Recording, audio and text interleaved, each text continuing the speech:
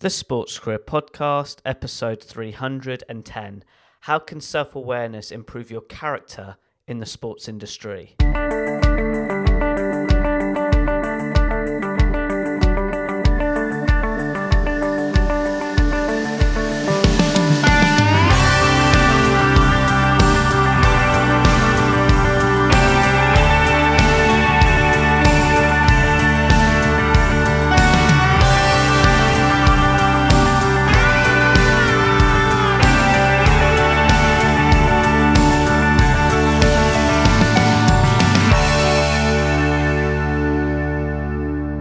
Hello, Sports Career Achiever, and thank you for listening to this week's podcast. I'm your host, Ed Bowers. As always, my goal each week is to provide you a special guest who's an expert in a particular sector in the sports industry, especially if you have an interest with regards to teaching, coaching, and working in the football industry. I hope today's episode can support your sports career development, interests, and needs. Now, getting back to today's podcast special guest is Stephen Sallis. Stephen has a fascinating sports career journey. He's a keynote speaker, elite development mentor for football players, and also he is the current founder of Solution Mindset, which specialises in high-performance solutions and services for athletes, sports teams, businesses and schools. Also, he is the author of Education Football, How Teachers, Coaches and Parents Can Develop Solution Mindsets for Their Players. For that reason, it's such a pleasure to have Stephen as a podcast special guest on the show. That's when today's episode, Stephen will share his sports career journey and explain to you how self-awareness can support your character when pursuing a career in the sports industry. Stephen, it's such a joy to have you on the podcast show. As I said before going live, it's such a pleasure to have you on. And for the listeners listening, could you just share to the listeners your sports career journey? When did it all start? Well, can I start at the end? Because it's a bit easier, Ed, probably. I call myself a failed footballer on Twitter. And people say to me, you can't say that. Actually, Dave Rainford from he's head of education at the Premier League said, Steve, I'm really uncomfortable with you calling yourself a failed footballer. And I said, well, Dave, I am. So, I've hung around with guys that have played against Ronaldo and, FA Cup finals and played in the Premier League. So those guys were 20 times better than me. So, I basically played non-league, semi-pro for about 15 years, retired at 34.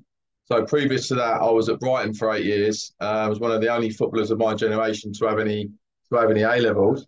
They were crap A-levels, but they just did me enough to get into uni. And I got spotted at Brighton when I was 11 and went all the way through to I was 19, playing local sort of Sunday league football for my grassroots team. And then I was just that kid that was half decent at football, really. And if I'm honest, I called myself failed, Ed, because I wasn't as good as the people that did make it pro. So there's no excuse. It just is what it is.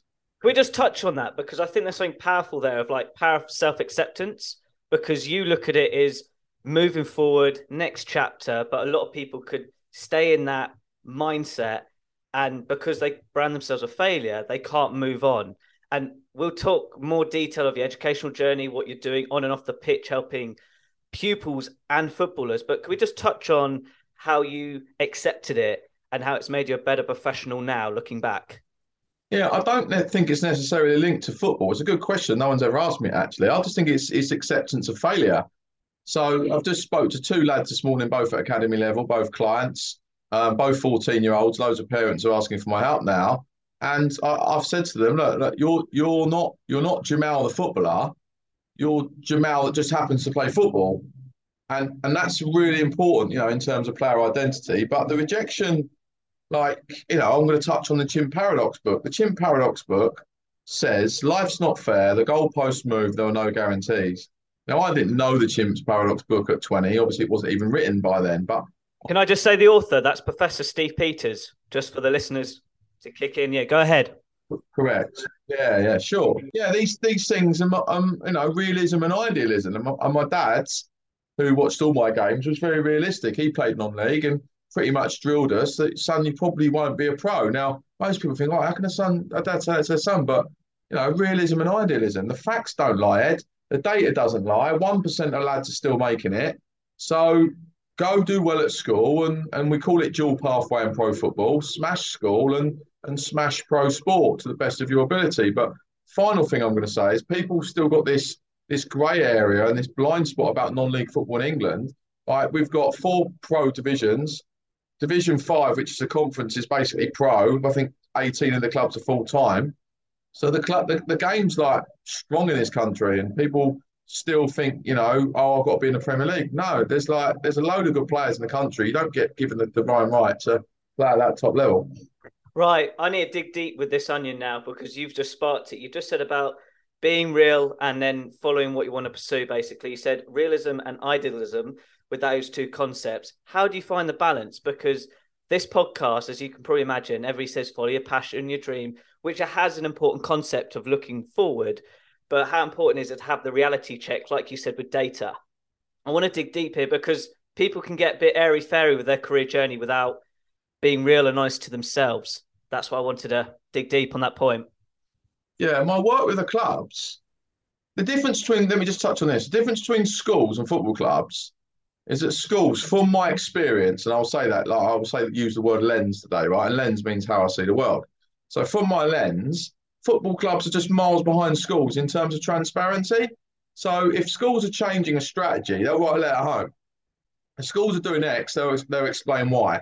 So schools are just clearer. Then we go to football clubs, and parents think it's a little bit cloak and dagger because there's so much distance between the club staff and the parents. Now, I appreciate there has to be because sometimes the parents can be a pain in the backside and just get too clingy. But clubs could do a lot more in educating the parents on how to parent, how to be a sporting parent, educate the kids on the truth very early. What do I mean by that? Signing on night, what a brilliant night for everybody involved in the family that your son signs for an academy or your daughter does. But why don't we just tell the parents the truth on that night? And I mean, tell them in a sincere way, like, great, great, great, brilliant signing on for 2 years, like whatever age you are, but just to let you know, like, these are the stats. And so, it's not what you say, how you say things. If you're just honest with parents immediately, then we won't be having this catastrophe 6, 7, 8 years later of all the parents hammering the clubs looking like they've been dealt a bad hand. Because the facts are the facts. So I do get a bit weirded out with parents sometimes when they have this catastrophe, oh, my son didn't make it. Well, you knew this anyway.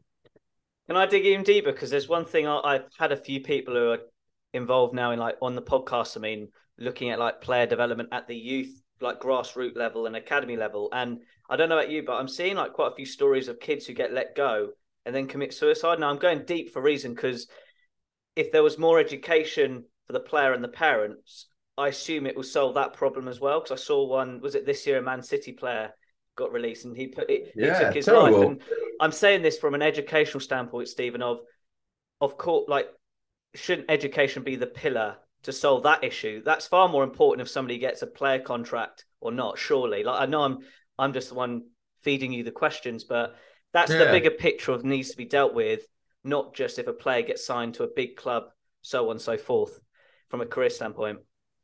Yeah, and again, good point. I mean, firstly, that's a terrible story which everyone in sport or education needs to eradicate. But Bristol Uni had 12 suicides in 2019. So let's just take football out of the equation and let's reevaluate our why for life.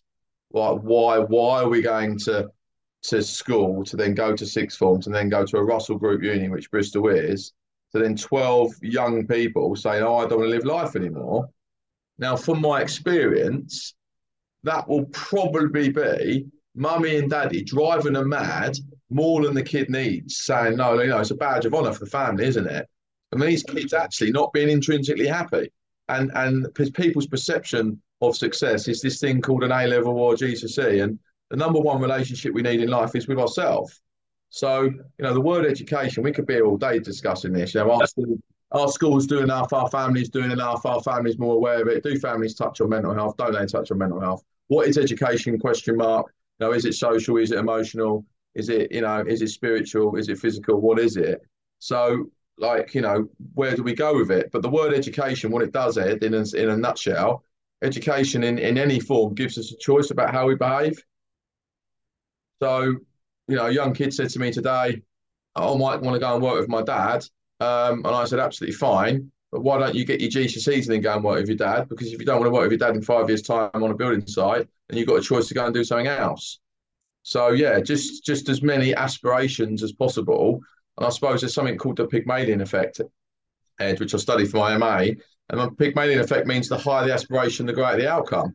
So if we raise the bar for footballers and we raise the bar for people in general and saying you can, you can, you can, and this is how you do it, then we're going to be in a much better place. But football, as an example, is still not got enough people in the building that know enough about child psychology, but they know loads about football. But what's the point about knowing about 11v11 when you don't know about how to develop children?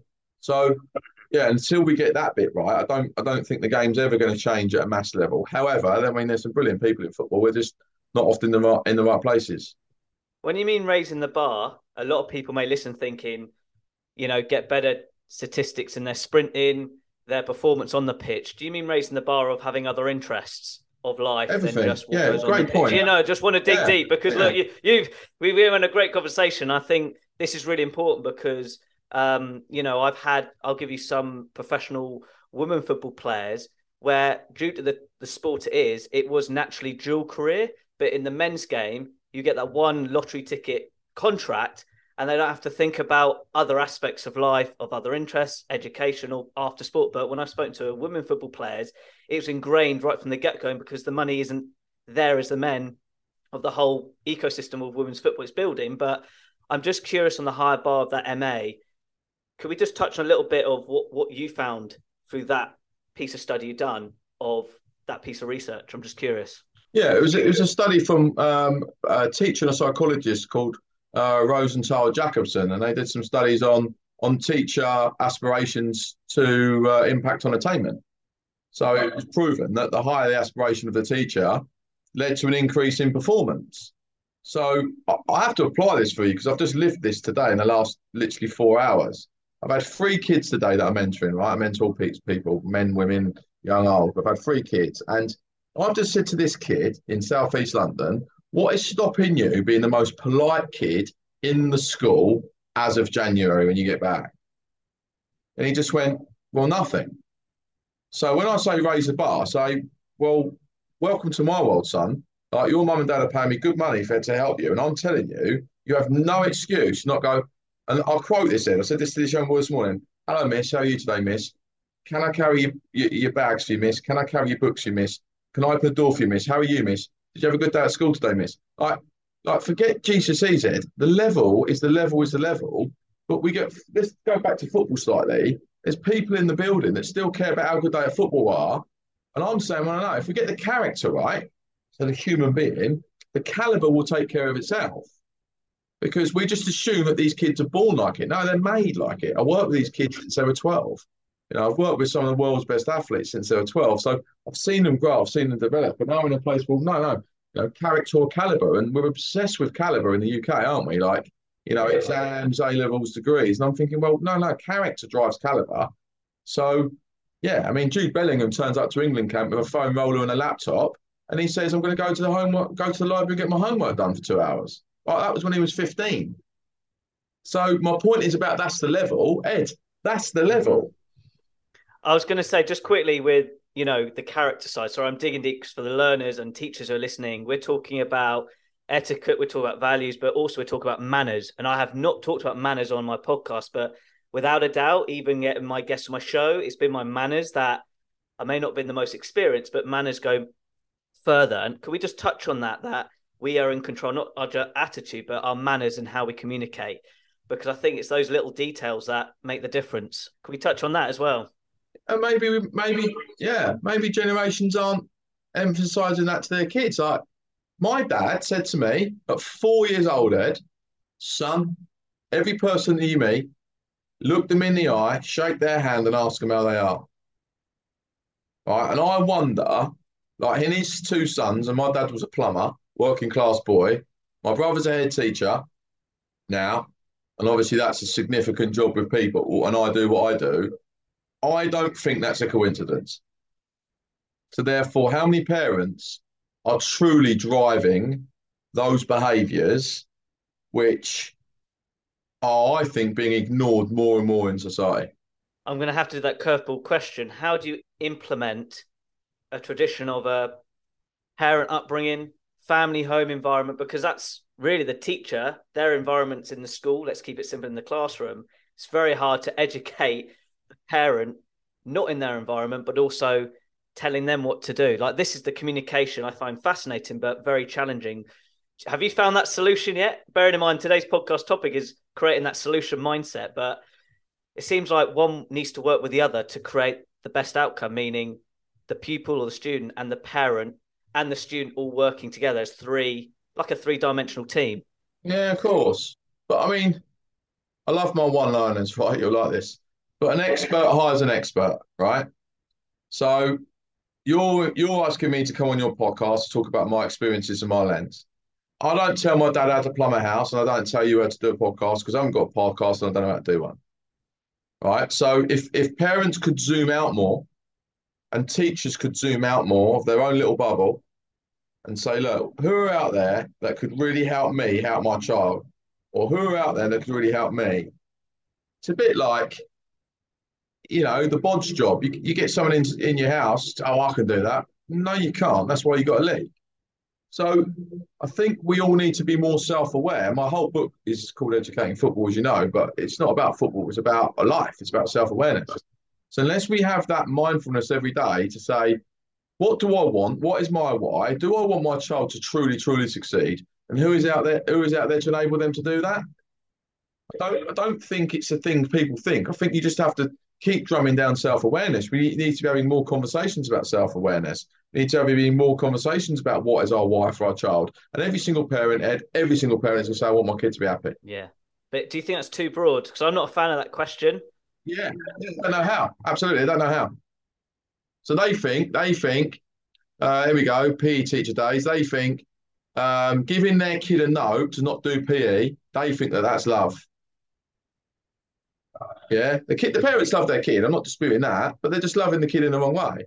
So they're just teaching their kid, mum, I don't want to do it. They love their kid so much that, oh yeah, I don't want them to go through that, like this failure or this awkward conversation with a teacher or get detention or whatever those processes are. And all the parents doing is failing their own child. Because they're not teaching them. Firstly, you should be doing physical education because it's good for you. Secondly, no, I'm not going to bail you out of crap at school. You need to have these conversations yourself. And if you actually link it back to the whole point of poor communication, it's normally linked to poor literacy skills. Because people haven't got the language to articulate. So, people often deflect or don't talk to you or block you or, they're not people, people are not able to communicate, are they? Because they haven't got the language to be able to do it without being offensive or something. It's ironic, Stephen. I'm actually dyslexic, and I want to give a bit of my story just because this was a huge struggle. Yeah. A huge struggle. At the age of 12, I had half my reading age, so I was 6 reading age, and the one thing I had to learn was to just read when it was so uncomfortable out loud.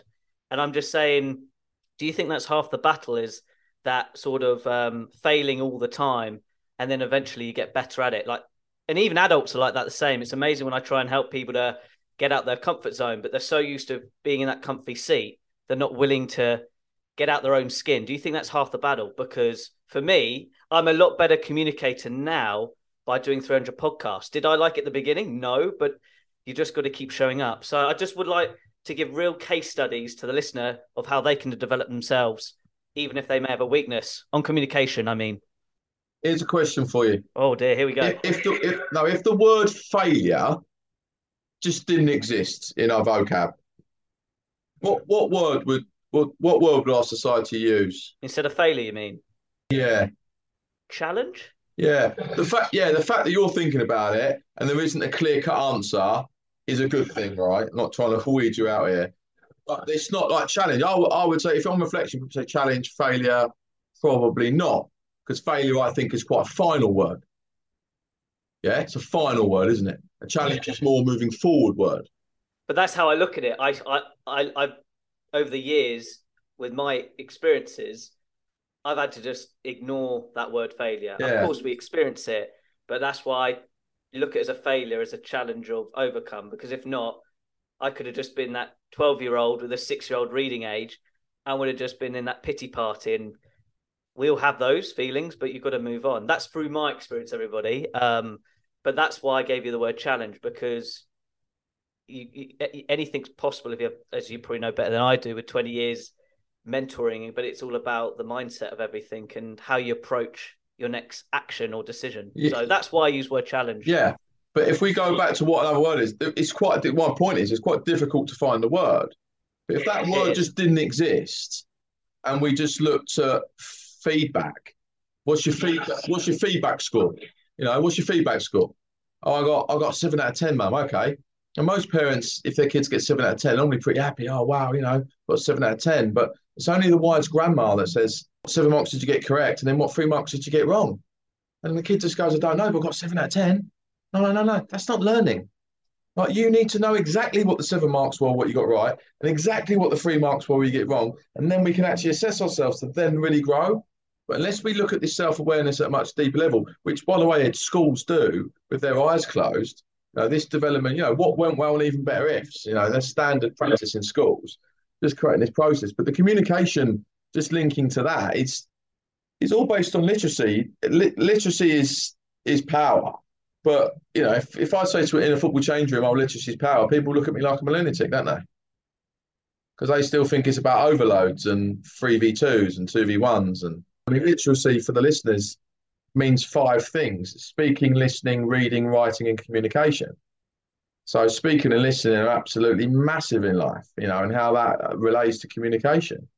And if we're not literate and we're not emotionally literate, we're never going to be able to communicate effectively because we don't have the words. Ed, the reason people punch someone on the nose in the high street on a night out is because they haven't got any words. Yeah. They just get angry. They haven't got any self-regulation. They just punch because they haven't got any words. So when we're talking about a life of love, if we want real, genuine love in society, we need education. So how do we put in this emotional intelligence piece in then? Because that, it must be the golden nugget to hit the actual winning result or success on that individual, surely, to make it happen. Yeah. EQ, IQ debate is, I mean, I think the top businesses now, when I'm on LinkedIn like you are, right? There's a lot more people posting content on emotional intelligence. There's a lot more people posting content on effective leadership. There is no excuse, I don't think, now to not be aware of the term EQ. But I still go into businesses and schools and corporates and football clubs, and people don't know the EQ acronym. They're not aware of it. So again, the word of the day for you and I is education.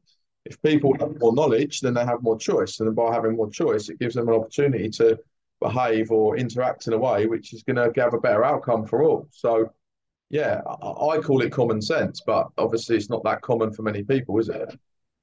Exactly. And I want to tailor it back to your career now. With this term education, how has that supported you now after football, just in general? Like, your journey's fascinating. I'd like to touch bases on one thing that got me very curious. Your 2012 involvement of the Olympics with Seb Coe. I was fascinated how you got involved in that. But was that linked to when you were a teacher at the time? I'm just really curious. Yeah, yeah. Well, I worked in the borough of Greenwich. So Greenwich obviously hosted some Olympic sites. We had the horse riding there and a few other events, which I can't remember off the top of my head. But yeah, it's important I mention this. I was placed in bottom set as an 11-year-old. And I went home to my mum when I was in year 7. And my mum went, "Are you all right, son?" And I went, "No, not really." And she went, "You don't look very happy." And my bottom lip was going, and I started crying. And she went, "What's up?" I said, "Mum, am I thick?" And she went, "No, no, of course you're not, son," as mums do, because they love their sons, right?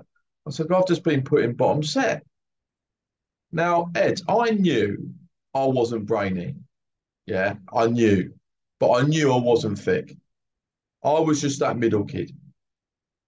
So to be labelled as thick, and I said this on the high performance podcast as well, I knew at 11 that I wasn't happy with that label because I knew I wasn't that label. Now, these so-called educationalists, teachers, basically, call them educationists, but they're teachers, are supposed to be the most intelligent people in the world at their job. And I'm saying to people, no, no, no, no. Just because you say you're a teacher doesn't mean you're any good. Just because you say you're an architect doesn't mean you're good. Just to say you're a podcast host doesn't mean you're any good. Just to say that you're a plumber doesn't mean you're any good. The qualification doesn't justify it. So I'm in just this place where look, let's just be more aware of our behaviours, more aware of what we're doing, and yeah, failing my GCSEs. So therefore, my relationship with education, that just clarify with the listeners, wasn't very positive. But now having GCSEs and A levels, albeit crappy ones, and a couple of degrees, it puts me in a really strong position with my I call it prove or improve. Now I've proved by society's norms and values that I'm an half intelligent bloke. But the key to any human change is just improve.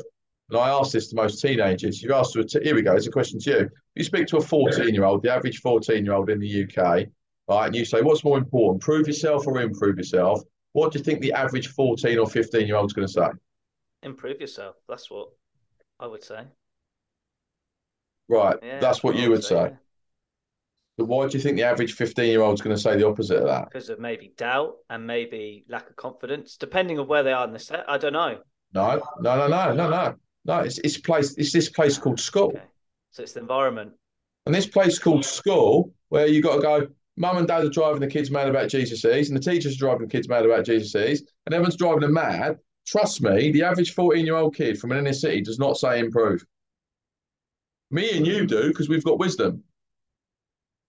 But the average kid, I'm telling you, because I ask these kids, stand up or sit down, prove or improve, and 75% of the kids are standing up saying improve because of this place called school, because of this place called Instagram, because of this place called social media, and they're just staring at stuff and they're trying to validate their and prove that they're better than everyone else. But actually, you and I know that if they improve, the proving will be organically happening anyway. So I'm going to give my real life example because when I was at my secondary school, Shiplake College, I have to give credit, and I've never really promoted, but I actually had the former headmaster on my podcast, episode 3. They did a thing called attainment grade and effort grade. So I was in set 5, right? And English was my hardest language. Getting a GCSE C, still one of my best results. And the grades I used to get was like A would be high for the academic, but 1 was top effort, 1 to 5, A to F. And I was getting like C1s, D1s. And I went with the philosophy. This is what taught me at Shiplake, that goes back to the old cliche in football, like effort beats talent. If you can with that improvement mindset, I had effort, and I'm not here bragging about myself, but from year 9 to year 13, I got every effort award every year, and it was just not just showing up, just putting in the reps. But I'm just saying to you, Stephen, that's why I said improve, because this school philosophy was different. That worked for my learning style, but the other schools I went to, it was all about status. Like, there wasn't Instagram, thank goodness, when I was there, but there's none of that comparison game. So I'm just curious on that. Let's bring that. Well, you can relate to what I've just said. I've just answered your question, but do you think that's a better approach to let students focus on their effort, but self-effort? You can't teach it. I can't teach it. It's down to the individual. Then maybe focusing on grades as an expectation. See, I'm putting you on the spot now, because for me, the effort mindset was better than focusing on the grades at the beginning. Later on, when it mattered, it did, but not at the beginning. The funny thing is, I didn't know you went to Shiplake, and I did a school training day there about 2 years ago before COVID. Wow. Yeah, so I did all the behaviour training for the staff there in this very grand room, by the way. Um, Probably old Viking room, yeah, I it was right bet, opposite the in the river. main It was building. right opposite the river. Near the Yeah, river. that's right. Skipwith House. It's the lovely building. Beautiful, yeah. Very grand. And yeah, so we've got that in common because I've been to the school. But I think, again, I'm just going to remind listeners that I have taught in 4 failing in a London comprehensives.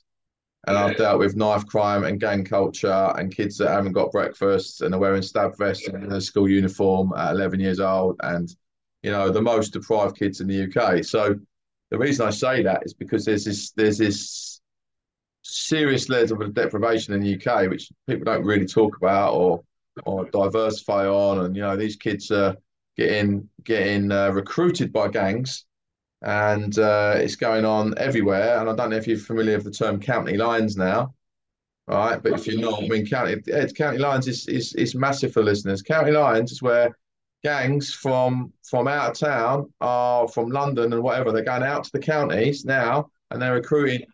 Yeah, they're recruiting gangs. Like, and we're talking as far as deep Sussex, deep Kent, deep Essex, deep Suffolk, right? So yeah, county lines is big. So massive for you, massive for your listeners to know about it because this is going on in all schools, Ed. And it's, real sad stories about, young people getting manipulated and maneuvered into areas. But when you're a poor kid, and this is one I'm going to give these kids credit, and you've got no mum around, you've got no dad around, and you've got no money, then kids would knock on my door and say, "Sir, like I'm going to join a gang." Like firstly, I'm not a black youth, I'm a white guy. So who am I to tell them that they can't do X and Y? Or my job, as all great teachers do, is to educate them and say we don't think that's correct because. But I'm not the one with no food, am I? So yeah, it's mate very complex, and that's what I'm saying about the lens. I'm really lucky that I work with these kids because it gives me great perspective on life and really makes me like I say to all my clients about gratitude and perspective. Gratitude and perspective is massive. And just to put it for listeners, because it's important, as I said, I was very lucky to go to somewhere like Shiplake where I had the time and the right environment. The setting is beautiful and it's very controlled. It is like a bubble. But when you said about the London schools, I'm listening and I have no idea. And I'm just saying, I don't know if there's a right question to ask, but from your 20 years experience, like you said before, people are now seeing your glory days of how you come across online and the success you've had with the book and the documentaries. But just with that child you mentioned being tempted to gangs because they haven't got maybe an identity or place where they can feel valued compared to a school. I know we can't answer this question to be fair in depth, but what's the first step? Is it to make schools a different environment that it brings them into the environment to learn and thrive than grades, or a place that we try not to think about crime rates and these kids being hurt physically and mentally due to the outside environment? I'm just curious. I know there's no answer. I would like to hear your thoughts. It's good debate. And people who want to work in a career, they need to be mindful of this too. So that's why I asked it. But also people working in sport. Loads people call me a sports psychologist in football. I'm not. My master's degree was in educational psychology and leadership. Obviously, I used to play football, so I can out footballers with my eyes closed. But when people say to me, "I want to be a sports psychologist," all I ever say to them is, "Go and be a teacher." It's like I've worked, 40,000 kids. So I've worked at mass level with people. And then, people wouldn't know about, I worked in an all black school for 10 years. So knowing about Afro Caribbean culture, the kids were teaching me stuff. So I'm meant to be teaching them, but the things that you learn. So I think that my super strength is I call it in my new book experience or experiences. Not only have I got experience, but I've got experiences. And young people will often getting stitched up because people saying, "Oh, you ain't got the experience," but young people might have experiences, right? So we got to back young people and say, "Look, I don't care what your experience is. What can you do to add value to this job or this role?" So linking to the controllables in the school, I know I'm going to get all really detailed here, but like first and foremost, you need great teachers, right? And if the kid is going from period 1 to period 5, and they've got, not in a rude way, 3 shit teachers out of 5, right, then that's a problem, isn't it? But then how do you get good teachers, Ed, that don't want to work in these schools? And people just wouldn't have a clue. I couldn't appoint a science teacher for 2 years. So there's no one in the whole of the world, because we're not recruiting in England, in the whole of the world, that wants to come and work in these schools with a science degree. Because if you've got a science degree, you can be picking up 80, 90 grand a year in corporate work, can't you? So therefore, it's mental, honestly. The job is absolutely nuts. So when I go into pro football, it's like the easiest job in the world because we're not really dealing with problems. We're just dealing with minor things. Okay, let's touch on that. How is it easier? Is it more the environment? Is it more the structure of the place? Is it more there's procedures in place? Let's just dig on this point because I'm just curious the difference of how is football is easier than working in schools? Oh, it's so much easier. All right, let me apply it for you so that the listeners are absolutely aligned with me. My last school was in Southeast London in Greenwich, Lewisham, and I got 2,500 kids, right, in the school. I don't hand pick any kid, right? So those kids turn up, state comprehensive, and we have to add value. That's our job. So whatever level they're on, let's say for easy sake, they come in on an F grade, we've got to get them up a grade or 2 grades. Right. So it's all about adding value. Um, in football clubs, Ed, they hand pick every player and then moan about them. And I'm like, this ain't right. No, no, no, no, no. Like you hand pick every player, right? And then you're still saying, no, no, no, you're not good enough. Can you imagine me going to my head teacher as head of year 11? You remember a head of year 11, right? And they've been a head of year for those 5 years. And the head of, let's give a scenario here. The head teacher, you're my head teacher, Ed, and you say, Steve, Mr. Sallis, at the end of every year, I want you to give me the forecast of the grades that they're going to get in 5 years' time based on their current levels of attainment. And I'd say to you, Mr. Bowles, I'd say, look, they're definitely on target to get 9 A to Cs or 9 9 to 4s now. Yeah, they're on target year 8, they're on target year 9, they're on target year 10. Imagine me going into him at target year 11 and saying, I'm not really sorry, sir. Yeah, all the year 11s have failed. And if you look at the analogy of pro football and academy football, where clubs have got players 12, 13, 14, 15 saying, yes, yes, yes, yes, yes. And under 16s, they're letting 7 players go. Can you imagine how alarmed I was going, no, no, this isn't normal. You are this supposed expert with a qualification that says you're going to do X and Y, but actually you're not doing it. And then you're blaming the kid who's legally a child. Now, I'm not saying every kid's going to get through to the next level, next level. What I'm saying is accountability in pro football has not been non-existent for many years. Finally, it is changing at a rapid rate because we've now got like an Ofsted graded system where clubs can't get away with malpractice. Just this is a really good point because when I looked at your playing career, we're talking, a different era of football. It wasn't to where the game is now. Do you think that's another point of the generation side of how we look at the sport and how we were educated? Because now we're in the world of you can do a lot of your education, self-education through YouTube and stuff like that. So I'm just curious of from your masters in particular of like psychology education, like are we going the right direction or from your research there's a long way more to go from that coach to player development, meaning with the pupil or teacher to student development? I'm just curious from a mindset perspective of growth. The exciting thing is that I'm working in coach development. So, I'm not working with the English FA, but I'm working with the Scottish FA as an example. So I've had 900 people on my UEFA C license this year, which is all a 3 hour workshop, interactive, by the way, not me boring them to death, but a 3 hour workshop of my 25 years. Now, that didn't exist 3 years ago before COVID, and it didn't exist certainly 20 years ago, referring back to your question.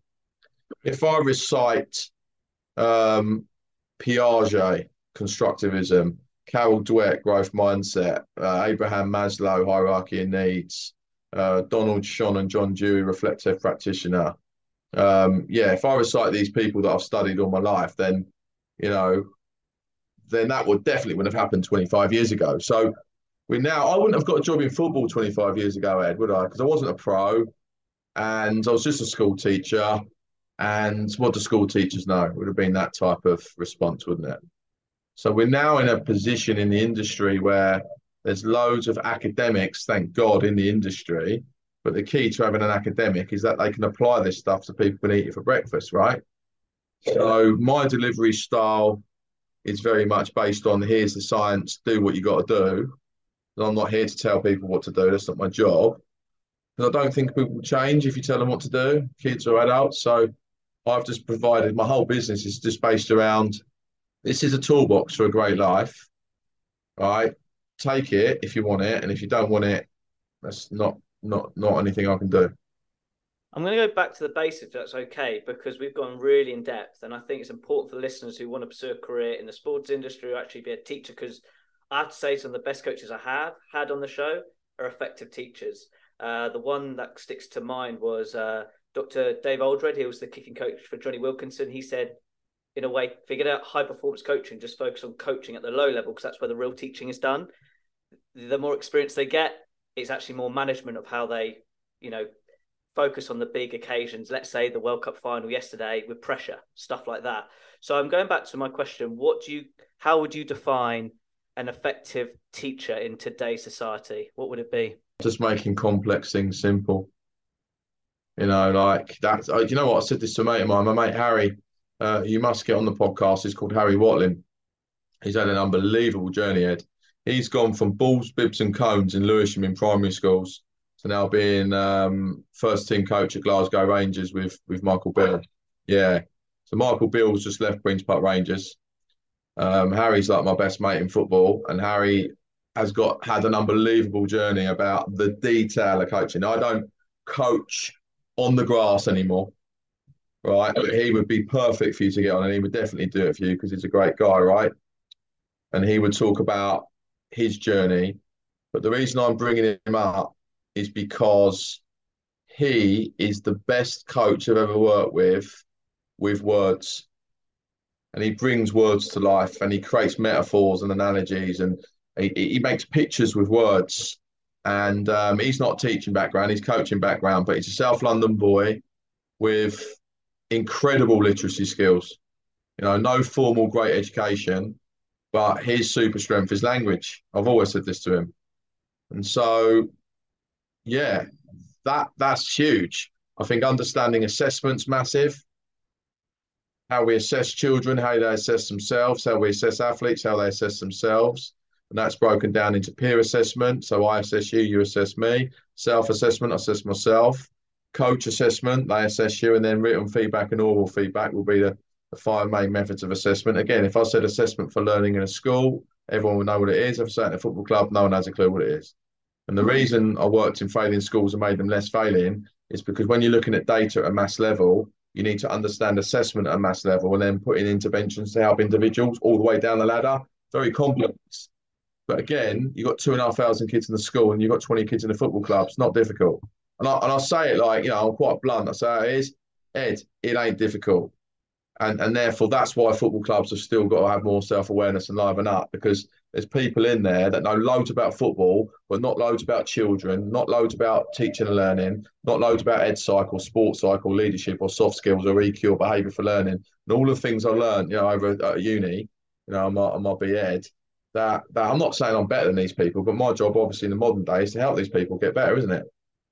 I'm not saying, but what I'm trying to say to you is the better coaches knock on my door and go, Sallis, what have you got? And the ignorant ones know it all already, don't they? So how important on that point has curiosity supported your growth?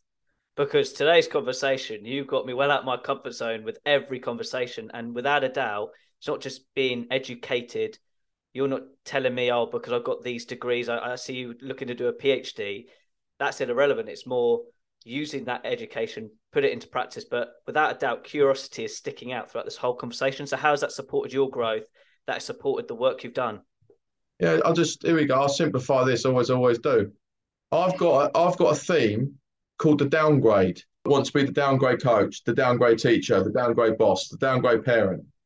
So every single kid has had a best teacher or best coach or best podcast, right? Every single one of us. So if we don't do what the best one they've had in their lens and their life and their journey, in a child's eyes, we're just a downgrade. I don't have to use 15,000 words like some sports psychs do, or some people go, no, I just call it a downgrade. And everyone goes, what's a downgrade? And I go, yeah, you don't want to be the downgrade because everyone's had a better podcast host or a better teacher or a better coach. And if you don't meet that standard, then you're the downgrade. So, and I don't want to be the downgrade for you. But that's what keeps us all sharp because therefore you come away and go, yeah, that guy does actually walk the walk. So when I deliver, the pressure that I put myself under to deliver is when I can't really be asked, because sometimes I'm human, believe it or not, I can't be asked, I've still got to be 10 out of 10. And sometimes I don't feel 10 out of 10. But my future self, as you know, my mindset projects in schools, will my future self thank me for sacking it off? And there's something innate in me that is something innate in me that I don't want to be the downgrade. And that's why I'm successful. Sometimes you work through fear, don't you? You don't work through success, you work through fear. So yeah, it's quite, I'm quite emotional at that. I'm not an idiot. I don't take my success for granted. But the more successful I become, the more pressure it is because people expect me to be better all the time. I'll tell you what, it's not easy. And I tell you, the first time you stumbled me of what to say next, because what you've just said there is a concept actually in any career any walk of life, of how it all comes down to how you show up. So my next question is then for the listeners listening in, because we've talked quite a lot on the dark side of the football or sports industry, like the reality, the nuts and bolts. Out of interest for the listeners who really want to work in the sports industry, what guidance would you give, really truthfully? Yeah, well, if you're working in academy football, know that you're not going to earn any money and you can do loads of good hours. The money's crap. Everyone knows it. So I'm not speaking out of turn there. Work is prepared to work 6, 7 days a week. I would advise anyone that wants to go into coaching to go and get their teaching degree, go and do either PGC or a BEd, and then you're going to be better over the longer term. I'd advise people to have a 30-year plan, not a 30-day one. And don't rip people off and don't cut corners and don't do these things and go and live it. Go and breathe it, go and learn your trade. I would say don't rush. I mentor lots of people. I was one of those kids, by the way, that tried to be someone before I was ready. And I got, my head patted on the back of the head and say, slow down. So you need good people around you. I would say anything is possible with the right caliber and character. Looking at Harry, I've just described Harry Watlin and what I've done and what loads of my peers have done. We've gone into pro football without being pros. So I would say be sincere. I would say listen well. I would say don't be a know-it-all. I would say surround yourself around the right people and really do that. I in my mid-30s joined Millwall and had to make a decision very quickly on who I was going to surround myself with. This isn't anything bad about Millwall. I loved my time there, but I call most businesses or schools a third, and a third. Right, a third of people are smashing it, a third are in the middle, and a third are sacking it off, taking the piss. So, make sure you're around people that are achievers, network and, just all of those things I think are common sense. But sometimes they're not always, again, as I mentioned earlier, they're always not like that common, are they? Of course. And just touching on the point of not look at the 30-day plan and look at the 30 years. Even for me, I do things like chunking. Like I started this in 2016. I'm nearly 30 and I have to look at my scope of life totally different to when I was, almost 22 starting this show. So I'm just curious of how you've looked at a 30-year plan, or did you just do it in chunking like I've just said? Because that's what's worked for me. Yeah, yeah, no, and listen, it's interesting actually because I always say on my keynote speeches, don't take what I say literally, and I say, No. That's why I questioned it. That's why. yeah, no, absolutely. So I'm glad you've pulled me, but I do don't take what I say literally, and also say I'm here to have as many questions as I have answers because I haven't got all the answers for the people that are around the world of their community, their teams, their players, boys or girls, men or women. I don't know, so. I'm just here with a toolbox. I'm going to chuck it at you. You take what you want, you discard what you don't want. But the 30-year plan, actually, you've just made me think about it. I've never, ever said this to anyone else. My dad, right, and I keep going back to him today, but this is linked to behaviour conditioning. I talk about behaviour conditioning a lot in my business, why we do what we do, think what we think, and know what we know. But my dad was a working class plumber. We went from a Cortina to an Escort to a Ford Sierra. It went from a Sherpa van to a Ford van to a Merc van. And I saw growth. We got, from a council house to a terraced house for a detached house. My dad's now a wealthy guy. But he's been a wealthy guy, linking to the bloody 30-year question because I'm waffling a bit, because he didn't rip people off. Gradual growth and financial growth. But no, I love the car scenario, or the van scenario. It's a great way to picture it, of gradual growth, but like you say, not ripping people off, but getting fulfillment of the reaping the rewards. Sorry, Play the long game. Yeah, love it. Yeah, just play the long game. So I want to touch on one thing which sort of caught my eye on your website with solutionmindset.com. Your motto is, we'll make you think differently to ensure great results. But then I put brackets, you focus on the team behind the team. Can we touch on that phrase? Because that is what we've discussed throughout the whole podcast in a way. It's not student, teacher, it's behind it. You said data today. You said having cycles, having like assessments in place. That's the team behind the team. Is that what you mean from a practical standpoint? Of course, you need the people to do it, but is that what you're referring with that phrase, team behind the team of any organization or environment? Great shout. My work now is with high performing teams that want my help. So imagine a football club. We've got the team, but the team behind the team, obviously I was at Cardiff City and Wimbledon and now I'm at Northampton. is myself, the manager, the assistant, the first team coach, the physio, the master, the nutritionist, blah, blah, right? So they are the team behind the team. In a school, so I work with leadership teams in schools and school CPDs, that would be the teachers. The team of the kids and the team behind the team would be the staff. So it's how we get behaviours, which are high performing behaviours, and cultural behaviours, which add value to strategic and operational demands of day to day stuff, which in really simple terms adds value to profit and loss of a business and adds value to attainment of kids. In football terms, adds value to results on a match day, but previous to results, individual performances, which therefore lead to results. So basically, human behavioural change.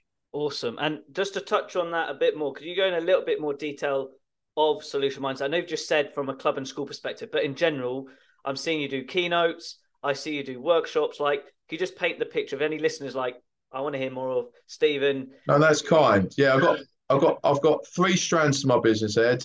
I've got education, which is school teacher training, and I've got a mindset project called My Future Self. So there's any listeners out there that would love their kid to experience a workshop from me, I go in to work with year 10, 11, 12, 13, and even unis now are now getting me in.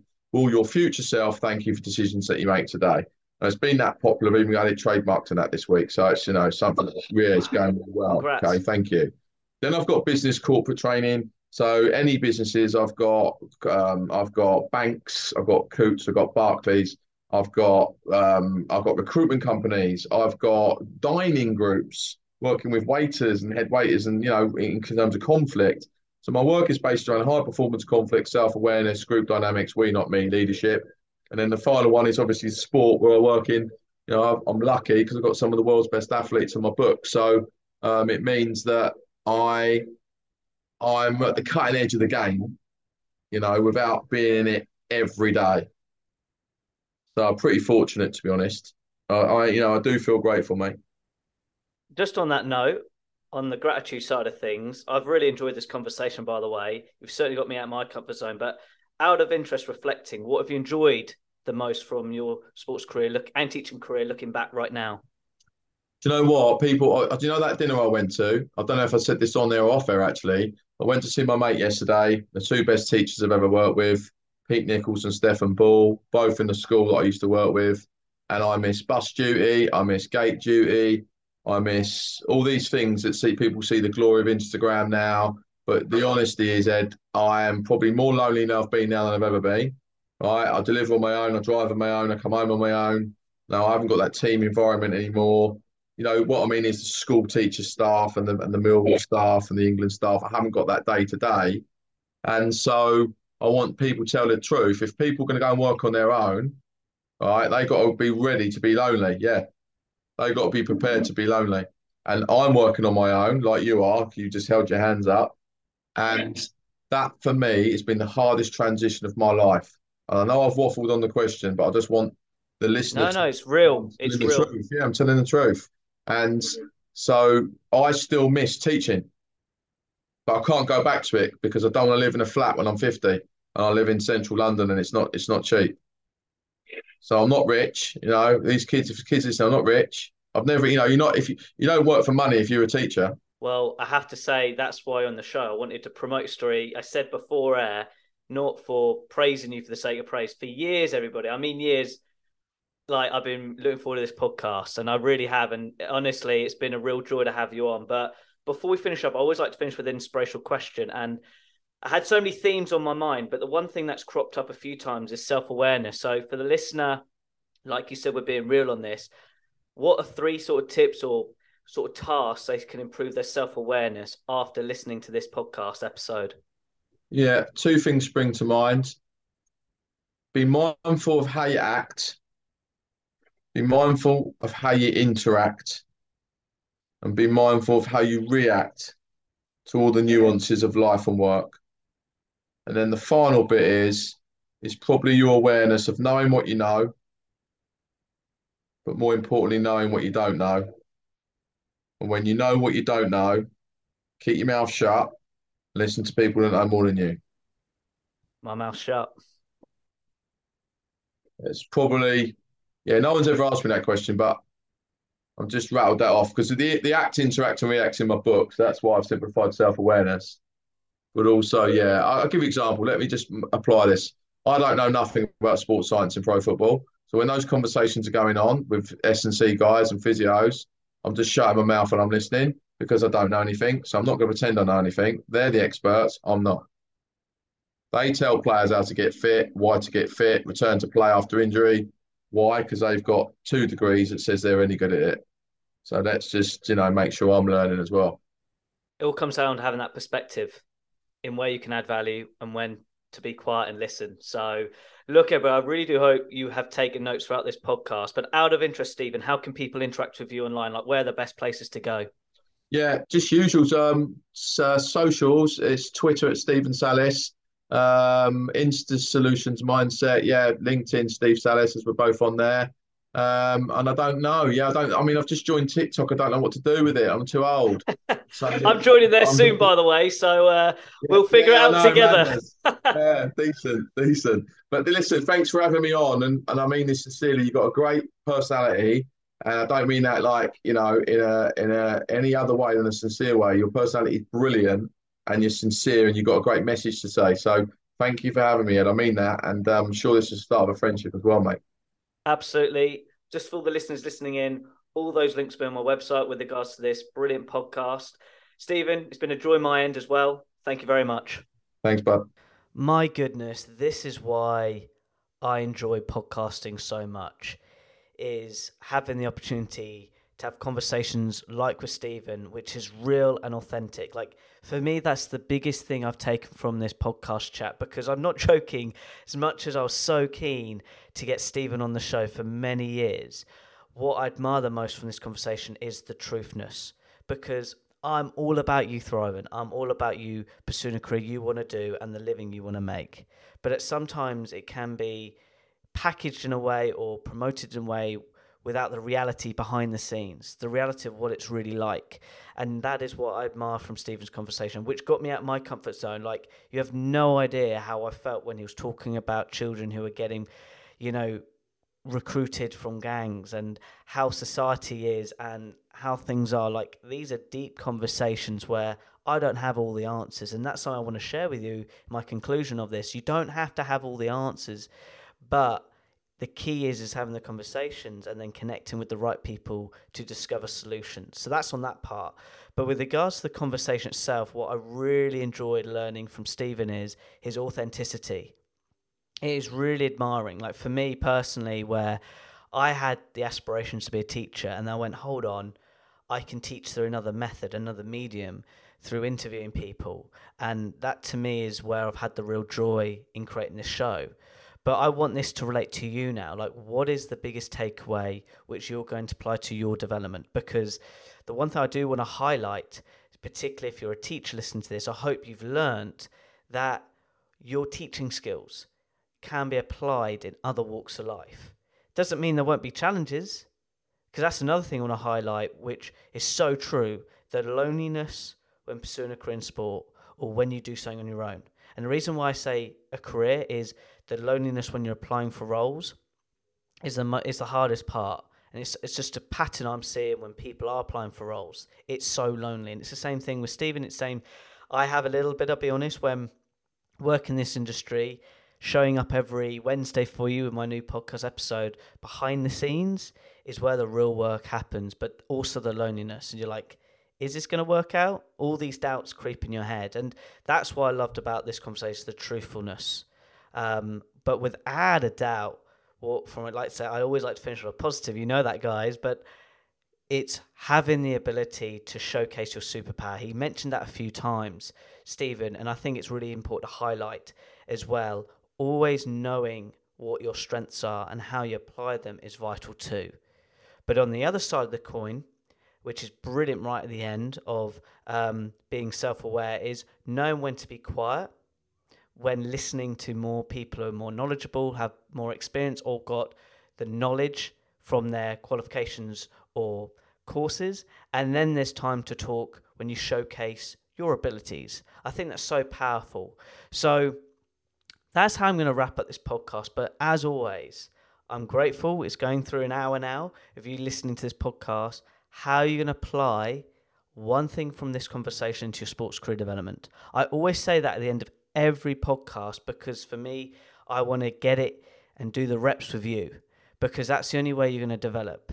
Knowledge is helpful, but applying it is where the real magic happens in where you want to go and what you want to do that makes you thrive in this industry, whatever sector of the sports industry. So on that note, make it happen.